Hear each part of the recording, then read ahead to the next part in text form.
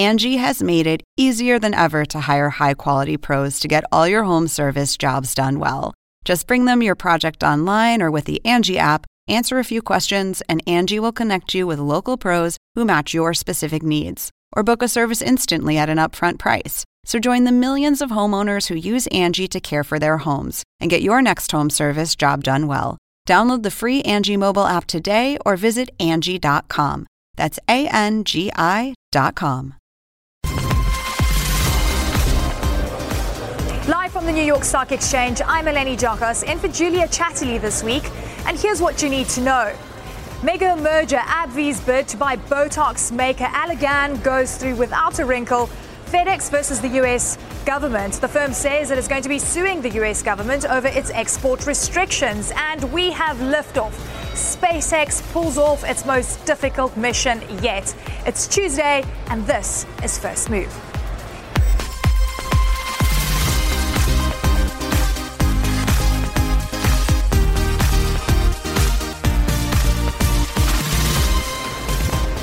Right, so welcome to First Move. Great to be with you today, and we've got a jam-packed show. We've got so much news coming through. People are focusing on the war of words between the US and Iran. We're also focusing very much on the possible outcome of the G20 meeting. Of course, President Trump and President Xi.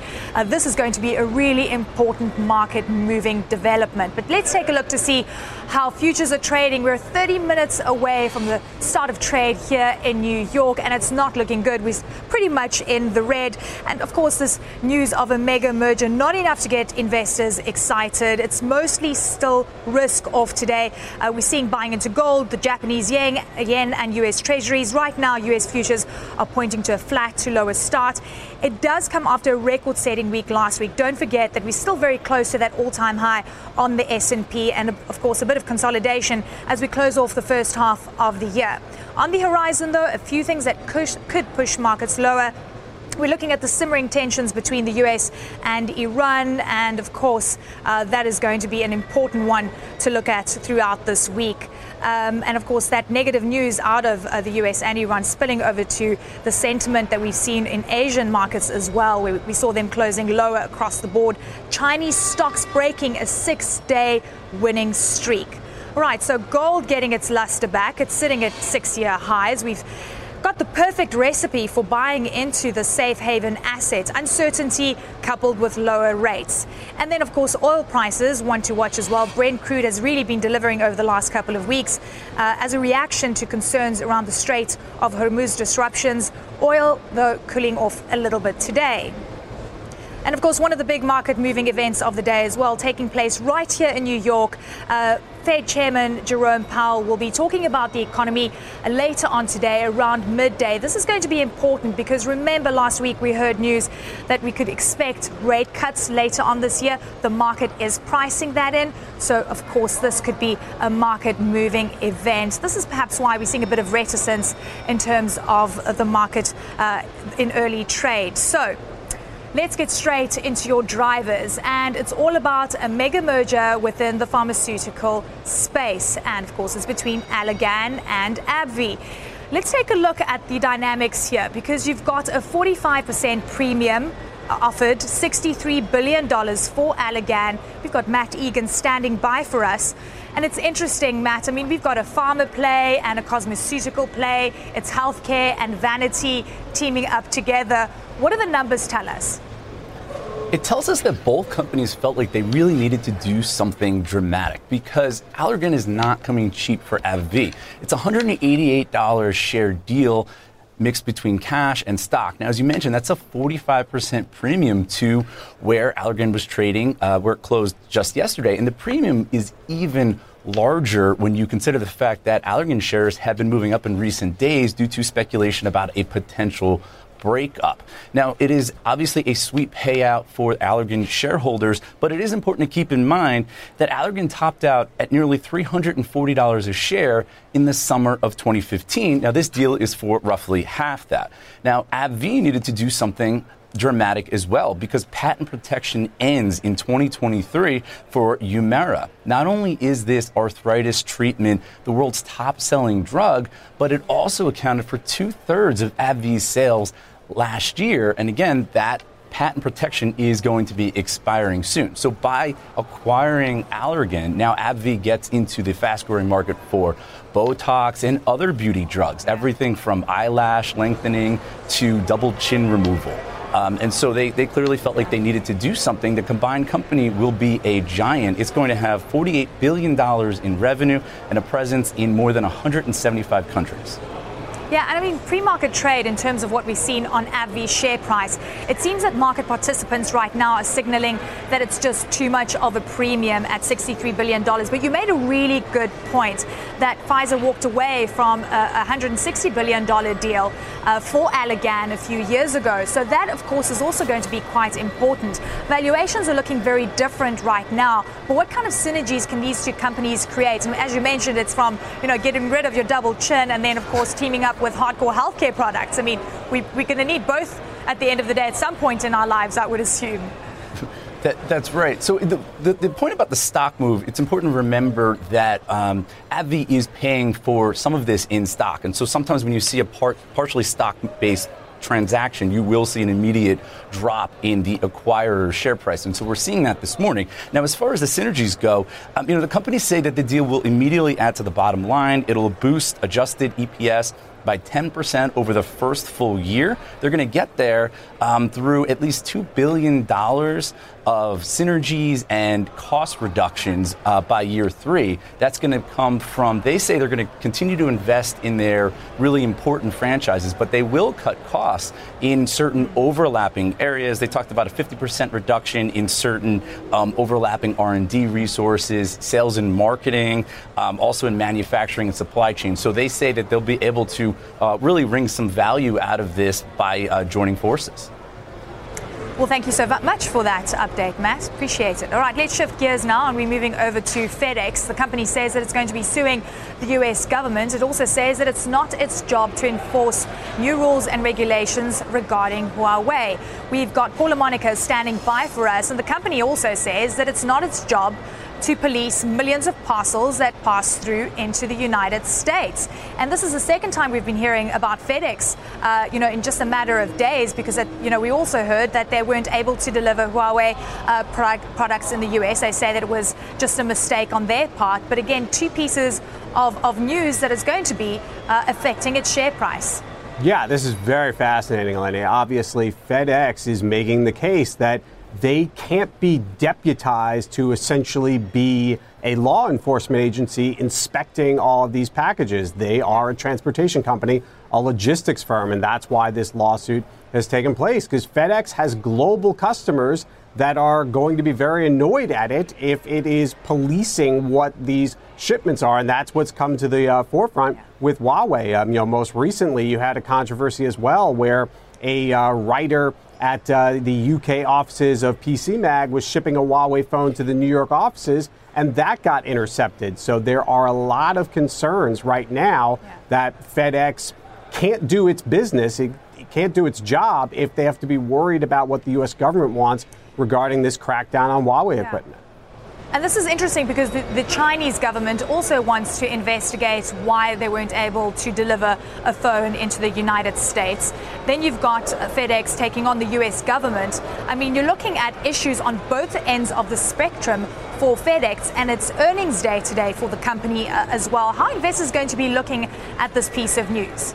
Yeah, it's obviously another headache, Eleni, for FedEx. And I think what's going to happen is that investors, when FedEx reports after the close tonight, they're going to be very focused on what the company says about all of this global trade tension and what it's going to mean for its earnings and revenue going forward. The company's already warned several times about this year's profits, that they're going to be hit by geopolitical concerns. And since things really haven't changed for the better, I think it is possible that FedEx, even if they don't cut their numbers again, they're probably not going to be bullish about the outlook for the global economy at a time where the U.S. and China and the U.S. and many other trade partners are, if not feuding, at least they're not on friendly terms. Paul, thank you so much for that update. Appreciate it. All right, let's move over to Iran-U.S. tensions. Listen to this. Idiotic, desperate, as well as mentally disabled. That is the reaction from Iran on the new U.S. sanctions towards officials in that country. Hassan Rouhani responded to U.S. sanctions in that televised address using this language. We've got Fred Pleitgen joining us now from Tehran. Fred, I mean, one other thing that we've heard is that diplomatic solutions are off the table for now because of these new sanctions, which of course is not what the U.S. government wanted to achieve by imposing these new rules. Where to from here? If there's no diplomatic solution, what solutions are there? It's really difficult to see how that's going to work out. And I think it goes, Delaney, to one of the fundamental disconnects that you have between Tehran and Washington, D.C., where on the one hand you have the Trump administration that says that they're going to keep sanctioning Iran until they go back to the negotiating table. And I think that John Bolton has already said that he believes that that's what's going to happen. But the Iranians are saying, look, it's precisely the sanctions that mean we're not going to go back to the negotiating table. So it's really difficult to see how the two sides are going to get out of that. As far as these sanctions are concerned, it really is an interesting case because the Iranians are saying that these sanctions are going to have absolutely no effect on their economy and are absolutely going to have no effect on the people who were actually sanctioned. You have the supreme leader, you have some folks around the supreme leader. The Iranians are saying they have no assets abroad anyway, and then you have some senior commanders of Iran's military as well. But the Iranians are saying just because these sanctions were issued, it means that negotiations or the door for negotiations are essentially closed. And that's one of the reasons why Iran's president came out earlier today and just absolutely lashed out at the Trump White House, questioning the White House's mental stability. Here's what he had to say.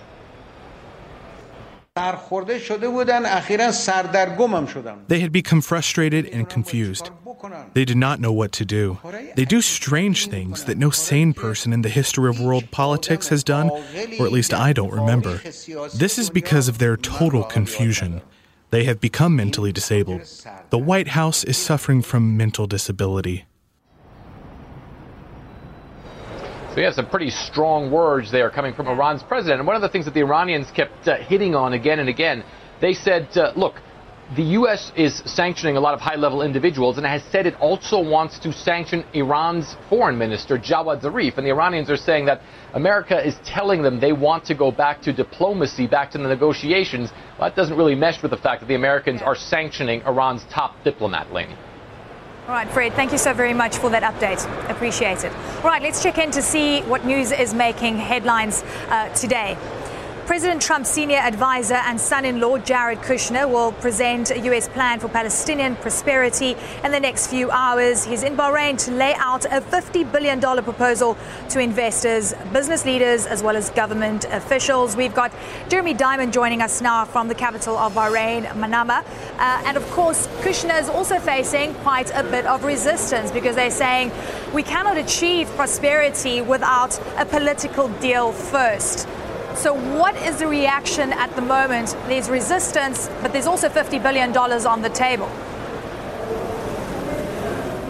That's right, and that is really the central component of this, and the center of a lot of the criticism that we've heard so far is the lack of a political plan accompanying this economic plan at the moment. But that is by design. This administration has been trying to present a different kind of approach here, offering up this economic package first. And let's just get into the details of that package real quick. $50 billion over 10 years. But again, all of this is contingent upon a political agreement between the Israelis and the Palestinians, and that is why a lot of the Palestinian Authority representatives and some other Arab leaders who are not attending this summit have been saying, look, we cannot agree to some kind of economic package without that political framework, without that discussion happening here in Manama. And indeed it will not. When Jared Kushner comes to the stage in just a few hours here to make his pitch to the Arab leaders who are assembled here and representatives from Europe as well, Kushner will not be addressing those political components. He will be focusing on the economics. And what senior administration officials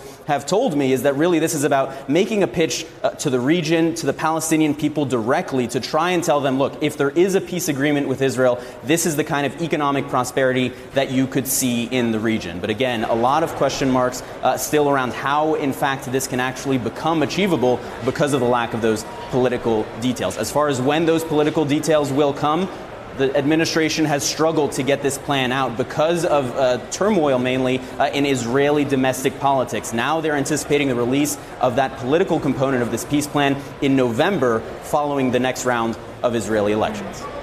And the reality is that many parties around the world have actually tried to assist both Palestinians and the Israelis to get to the negotiating table. Nothing's come out of it. And this is interesting that you've got, $50 billion committed over a 10-year period. But surely Jared Kushner should also be talking about a political deal. Or do you think he's going to stay away from that and just focus on the economics of what's happening in that region?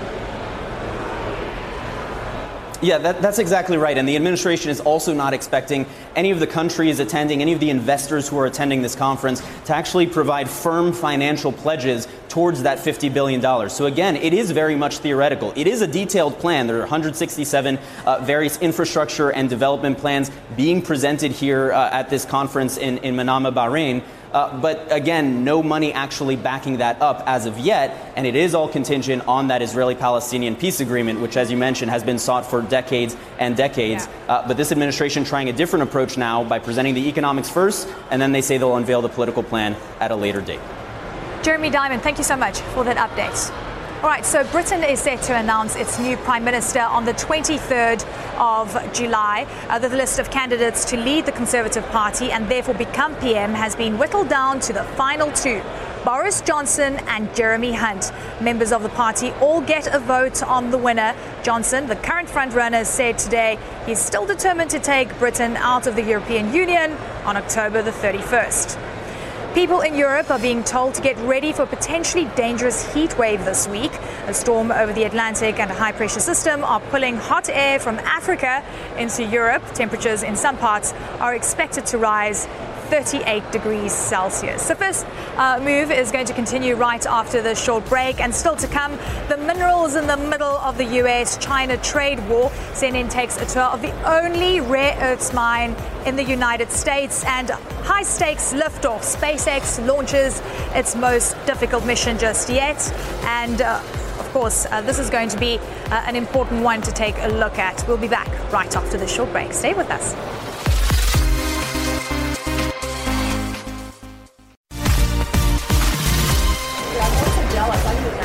Welcome back to First Move, live from the New York Stock Exchange. I'm Eleni Jockas. Let's quickly check in to see how the futures are looking right now. Mostly flat with a lower and mixed bias. Actually, the Dow futures are pointing to a slightly positive start. That's a big move from what we saw earlier today. Healthcare stocks, one to watch. And of course, AbbVie is buying out Allergan in a deal worth some $63 billion. Allergan shares are currently up quite a bit, up more than 30%.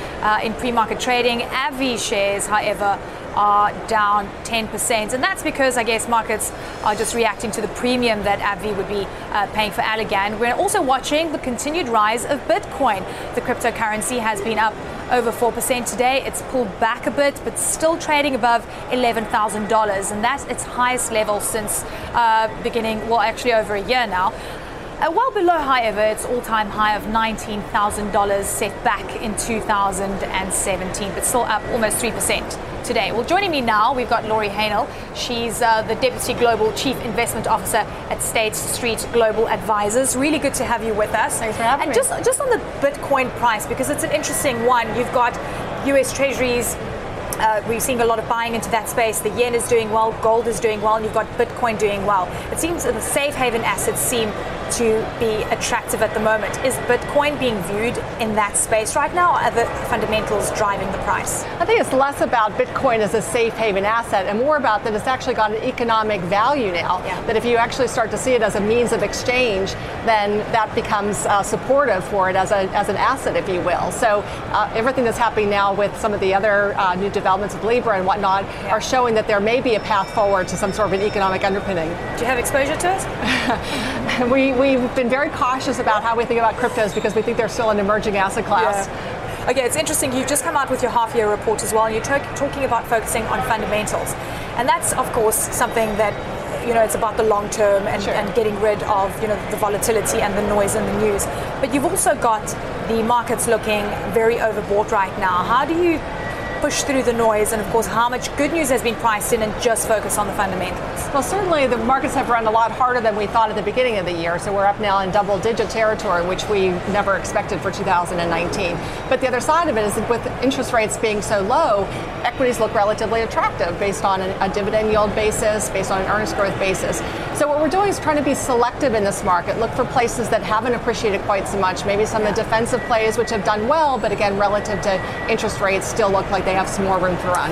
Are you liking healthcare right now and pharmaceuticals? I mean, we've got a mega merger that's been announced today between Allergan and AbbVie. Healthcare and vanity coming together. Sure. Yeah. Healthcare has been one of our preferred segments for a while now, and again, we think there's organic growth there. So it's one of the few places where there's actually demographics are driving the growth, where a lot of other places that's not happening. But we're also not surprised to see some M&A activity here again, because a lot of these companies are flush with cash, and so how do they use that cash? Well, they could do R&D, they could do mergers, or they could repatriate to stockholders.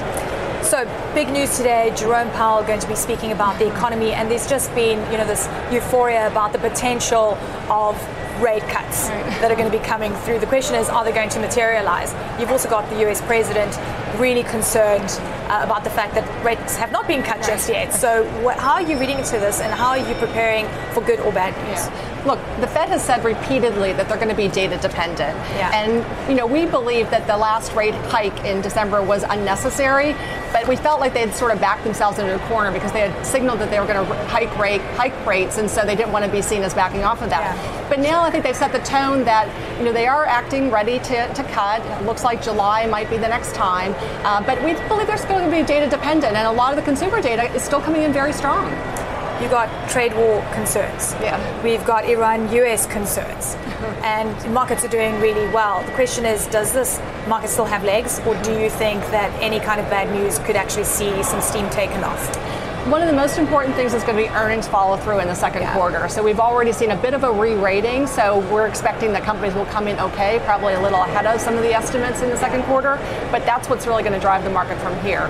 The other, like you said, it's a bit of noise. We'll see some gyrations of the market, but we wouldn't expect another big leg up until we start to see some earnings follow through. And are you confident about earnings?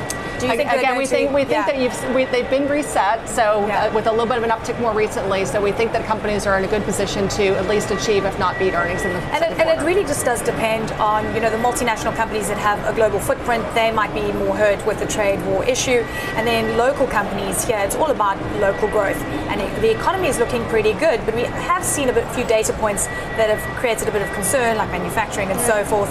Are you pricing in anything with regards to data that could impact your favorite companies? Well, here again, we're focused primarily on companies that are geared to consumerism and some more defensive plays. So as we talked about earlier, we've liked healthcare, we've liked consumer staples, we've liked some of the things that are more interest rate sensitive, like utilities, and REITs have been one of our more favorite sectors recently. So we think the real estate market will do quite well here. So there are a number of places for optimism. Again, not breakout, we are late cycle, and we think you need to be a little cautious where you put money to work. Okay, emerging markets.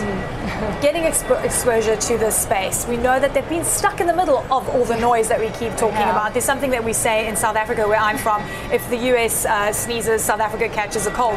That's kind of the reality here. Do you want exposure to any EMs? So EM has been a real conundrum for us. We actually liked EM at the end of last year, started to overweight there, got a little bit of benefit from that. But again, they're really in the heat of a lot of this storm, and not just some of the geopolitical tensions, but also China slowing.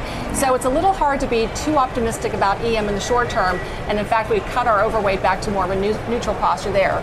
We think, however, in the long term, there probably are some good opportunities, especially at these prices. Fantastic, Lori. Great to have you on. Great. Thanks Much appreciated for your time.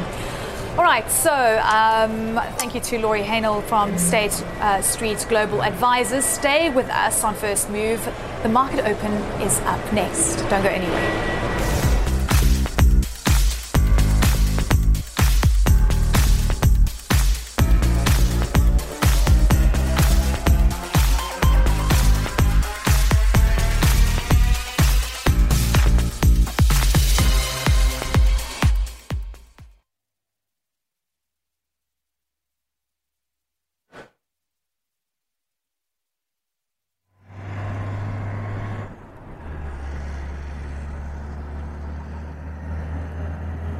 Hey, yeah, I've got you.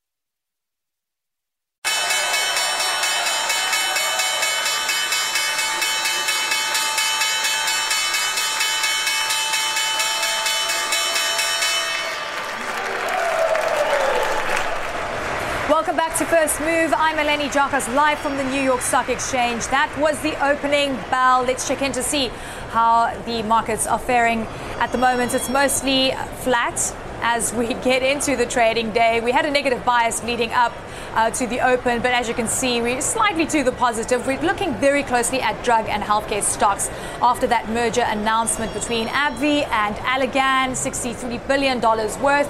And of course, on the agenda as well today, Fed Chair Jerome Powell's speech in New York will be a key focus for investors. And that takes place around 3.5 hours from now. Word that US and Chinese officials have begun talks in advance of this week's meeting between President Trump and Xi is keeping trade firmly on minds of traders. And of course, don't forget the Iran-US developments as well. Also one to watch. That, of course, is just also simmering in the background. Let's take a look to see the big movers today here in New York. And of course, Allergan is way up after it was announced that US biotech firm AbbVie will buy the Botox maker for $63 billion.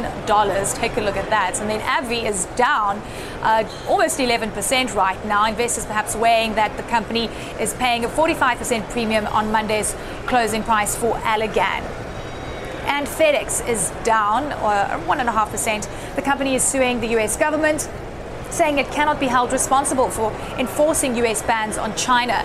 And that stems from Huawei ban and FedEx messing up Huawei deliveries in light of the ban. So lots of things happening there. And says it's not its job to enforce export rules affecting Huawei. And of course, FedEx is going to be out with results after the close of trade today.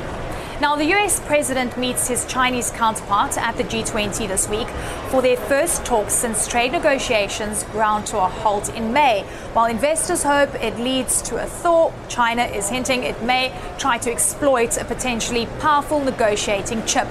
It's a key role in the supply of the minerals known as rare earths. There's just one place in the US that produces rare earths, and we've got Claire Sebastian right there for us for an update. Claire, you look fabulous at the mine.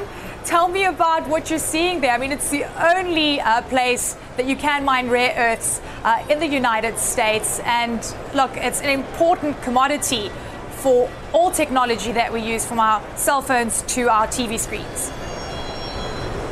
Absolutely, Eleni. This is Mountain Pass, California, as you say, the only rare earths mine in the United States. It's fully operational, even though it's only 6:30 in the morning here, hence the safety gear, which is mandatory according to federal regulations. But look, the US is actively now, because of the trade war and because of developments before that, looking to become more self-sufficient when it comes to the supply of these critical minerals. And if it's going to do that, it has to start here at Mountain Pass. This is not only a very valuable reserve, it's seen as one of the best reserves of these metals in the world. It has about 8% concentration down in the rock, in the pit below me. That's a very high number when it comes to these metals. But it is also fully operational. It's been ramping up since it was bought out of bankruptcy over the past year and a half. It now accounts for, the owners say, about 10% of the global supply of rare earth minerals. But this is going to be a long road for the US, Eleni. China has a stranglehold over the rare earth supply chain, from production to processing to even manufacturing the products that contain these rare earths, like iPhones. So this plant is really in the spotlight as it starts to ramp up its efforts to become more self-sufficient. It wants to start processing. It's planning to reopen a processing facility next year. That will be a big step, but it wants more support for the government because, of course, the industry in China is subsidized. There are much lower environmental restrictions there, and they say they'd like some support to try and level the playing field here. Yeah, and it's going to be important to look at the life of mine, to look at the quality of the rare earths, to see how difficult it is to actually mine in that region versus what the cost would be if you just import processed rare earths from China. What are the dynamics that the business people are telling you at the moment regarding that mine and the viability of this mine being able to supply local companies with rare earths?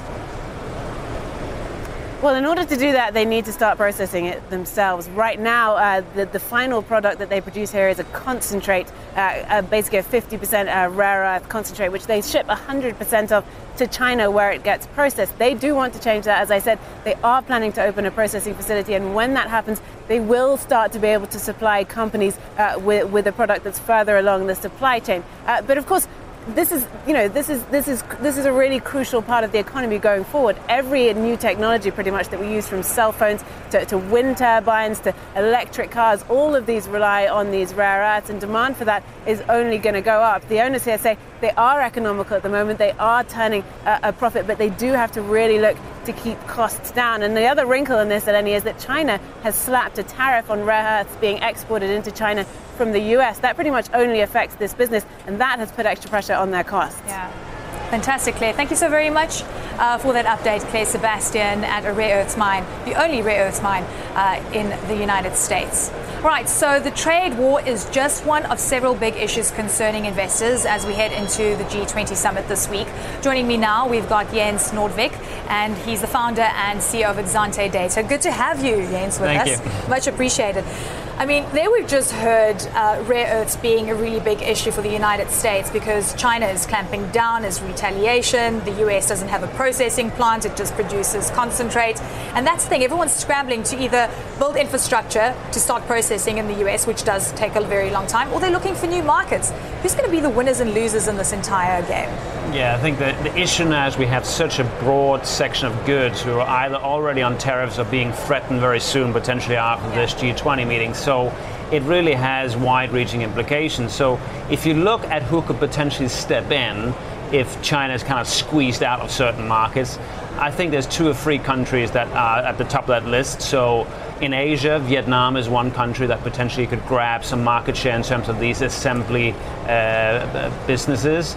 And then in the sort of NAFTA region, Mexico really is competing with China in a lot of different sectors. So I would mention those 2 as the most important countries to watch that could potentially benefit. There's going to be a lot of losers. But Mexico has its own trade dynamics playing out with the US as well, right. which of course is up in the air. Yeah, well, so I think the big difference with Mexico is that even though Trump is very, very aggressive, and we obviously had an additional tariff threat very recently, there's not a lot of political support broadly in the US to impose tariffs on Mexico, whereas in relation to China, it's actually backed by Republicans and Democrats alike. So therefore, it is very difficult to see a deal with China that's going to just eliminate all existing tariffs. And that, I think, is the political difference that's very important. And of course, we're going to see diversion of trade, rewiring of supply chains. That's what we're talking about. China is doing the same thing.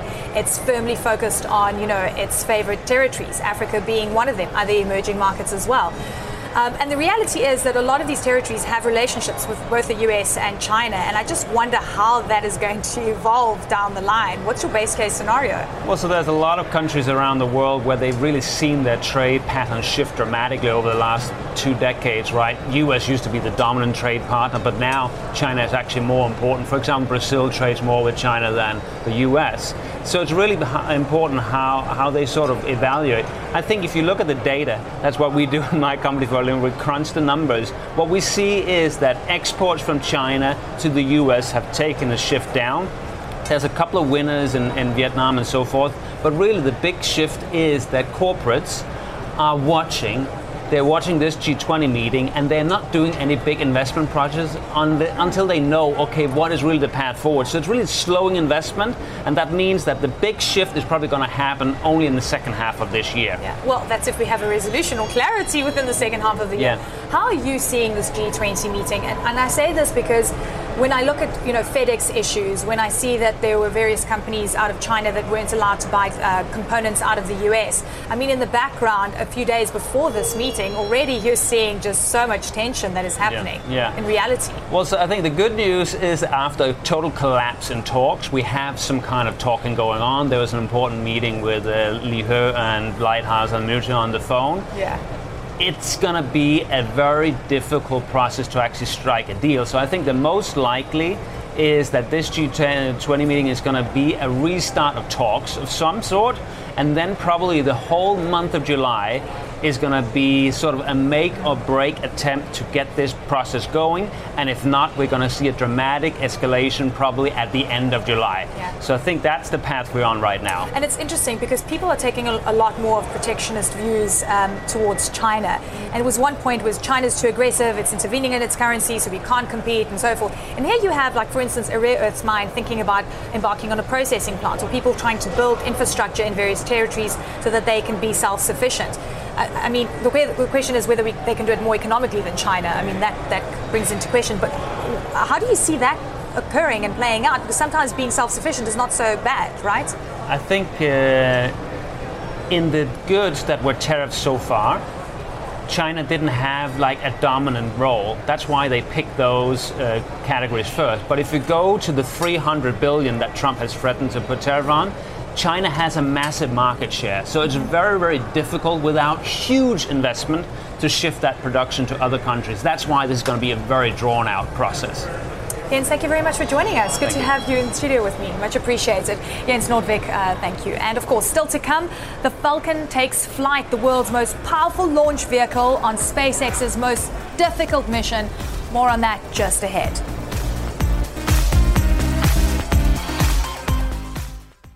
Five, 4, 3, 2, 1, 0.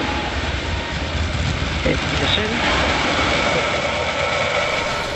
We have liftoff. The world's most powerful rocket has taken to the skies. CEO Elon Musk says this will be SpaceX's most difficult mission ever. The Falcon Heavy is carrying 24 experimental satellites.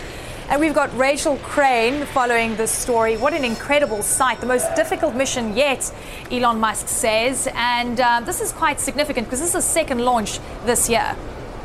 That's right, Eleni. And the reason that this particular mission was, dubbed the most difficult launch they've had to date is because there were 24 experimental satellites on board, and they were headed for 3 distinct orbits. Now, that required a lot of tricky maneuvering for this rocket. The second stage booster had to fire 4 times, so a lot of room for error here. And the customer was the Air Force, and the DoD coordinated with NASA and several other laboratories and universities for the payloads on board. And a lot of excitement about those payloads. Now, NASA had a very futuristic atomic clock, also a green propellant. But the thing that had the space community super jazzed was Light Sail 2. Now, this was a solar sail project, centuries in the making here. It was sponsored by the nonprofit Planetary Society, which is headed by Bill Nye, known as Bill Nye the Science Guy. And it essentially is a spacecraft that is going to use light photons as the propellant. But unlike traditional solar panels that convert solar energy into electricity, this uses the momentum of the photons itself. And the DoD, of course, was the one that coordinated this launch. And so a lot of eyeballs on this launch because it was ultimately meant to certify the Falcon Heavy for future national security missions. So as we all know, today's launch was a smashing success for SpaceX. So that could mean billions for the company if it does in fact get that certification, Alani. Absolutely. I mean, and that's the thing, right? And that's what made it quite difficult. It was the technology that you say, it was testing, and of course, really expensive, project as well. 24 spacecraft is what is expected to be put into 3 separate orbits. You mentioned this earlier, but the question is, yes, successful takeoff, but again, they still have a lot of work to do to make this entire project a success. What are we hearing on that front? Well, this was also the first time that the Falcon Heavy was using reusable or boosters that had already flown to space. So that was also a very exciting part of this mission. And they were able to land those boosters once again successfully back on Earth. Unfortunately, the core booster, that crashed into the ocean when it was attempting to land on the drone ship there. But while that, wasn't a perfect landing, there was another huge success for SpaceX here. They were hoping to land the rocket's fairing into basically a giant net on a ship in the ocean called Miss Tree. And they've been trying to do this for a year and a half, and they finally did it today. So Musk says that that's about a savings of $6 million being able to recover that fairing. Now, the fairing is basically like that nose on the end of the rocket that protects the satellites inside the rocket, and it comes off once in space. So a lot of success for SpaceX today. I'm sure Musk and his whole team is celebrating today. Fantastic, Rachel. Thank you so much for that update. Appreciate it. So up next, with investors' appetite for meat alternatives showing no sign of cooling off, we speak to the CEO who is taking on Beyond Meat. Don't go anywhere.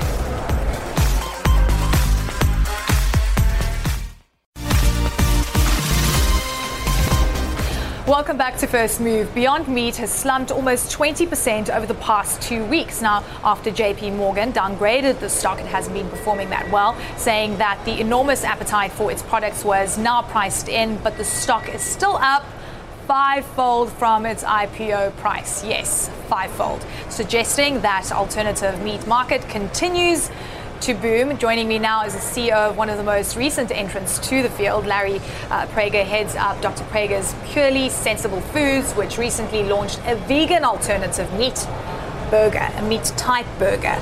Larry, great to have you on the show. Thank you so very much for joining us. And the reality is you've actually been in the veggie burger space since 1994, but it was a pure vegetable burger as opposed to a meat alternative burger.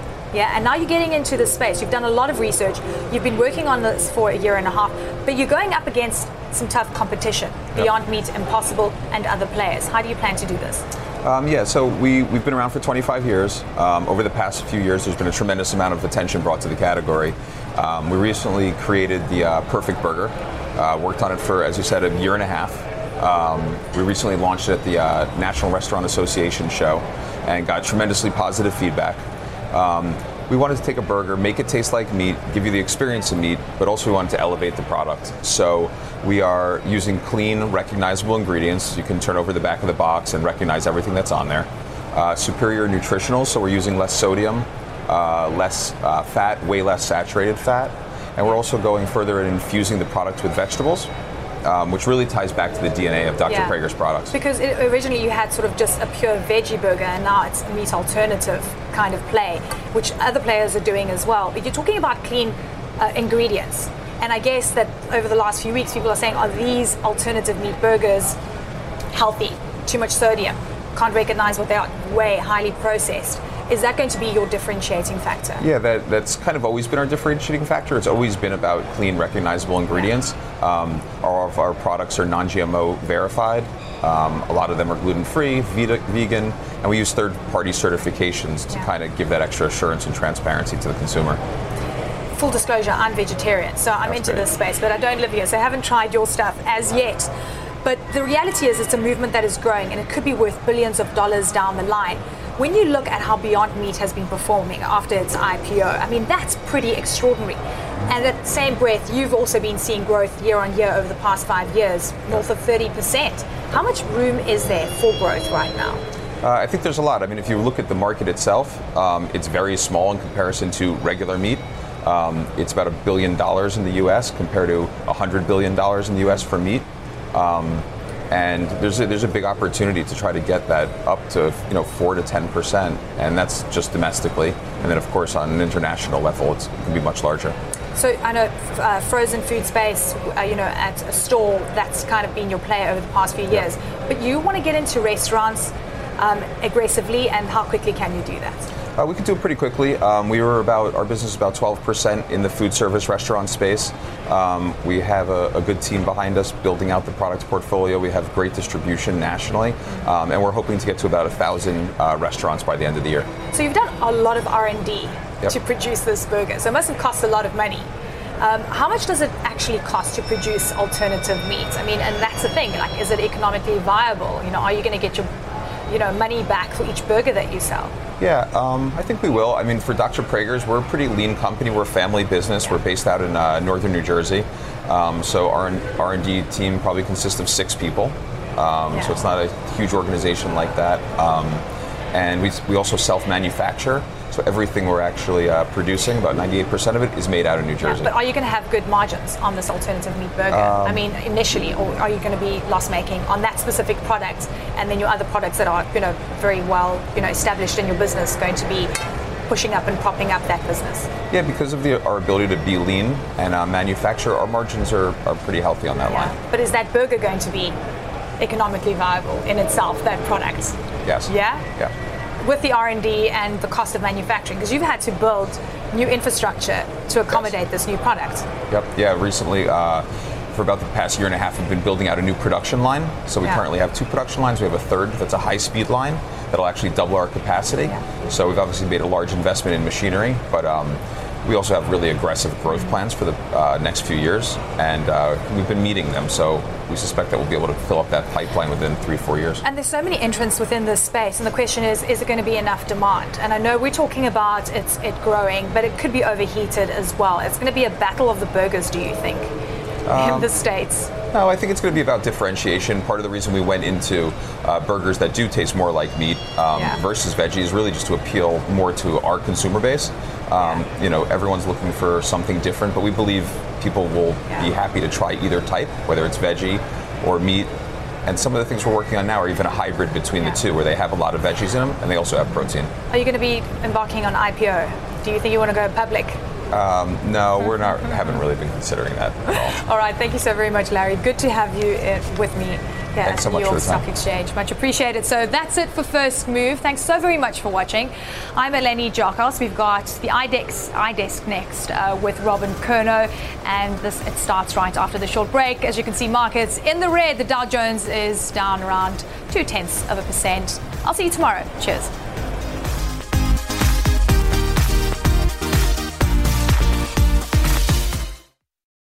Now streaming exclusively on Max, a new CNN flash doc about the album that has Nashville talking, Call Me Country, Beyoncé and Nashville's Renaissance. Watch it at max.com/callmecountry. Max subscription required.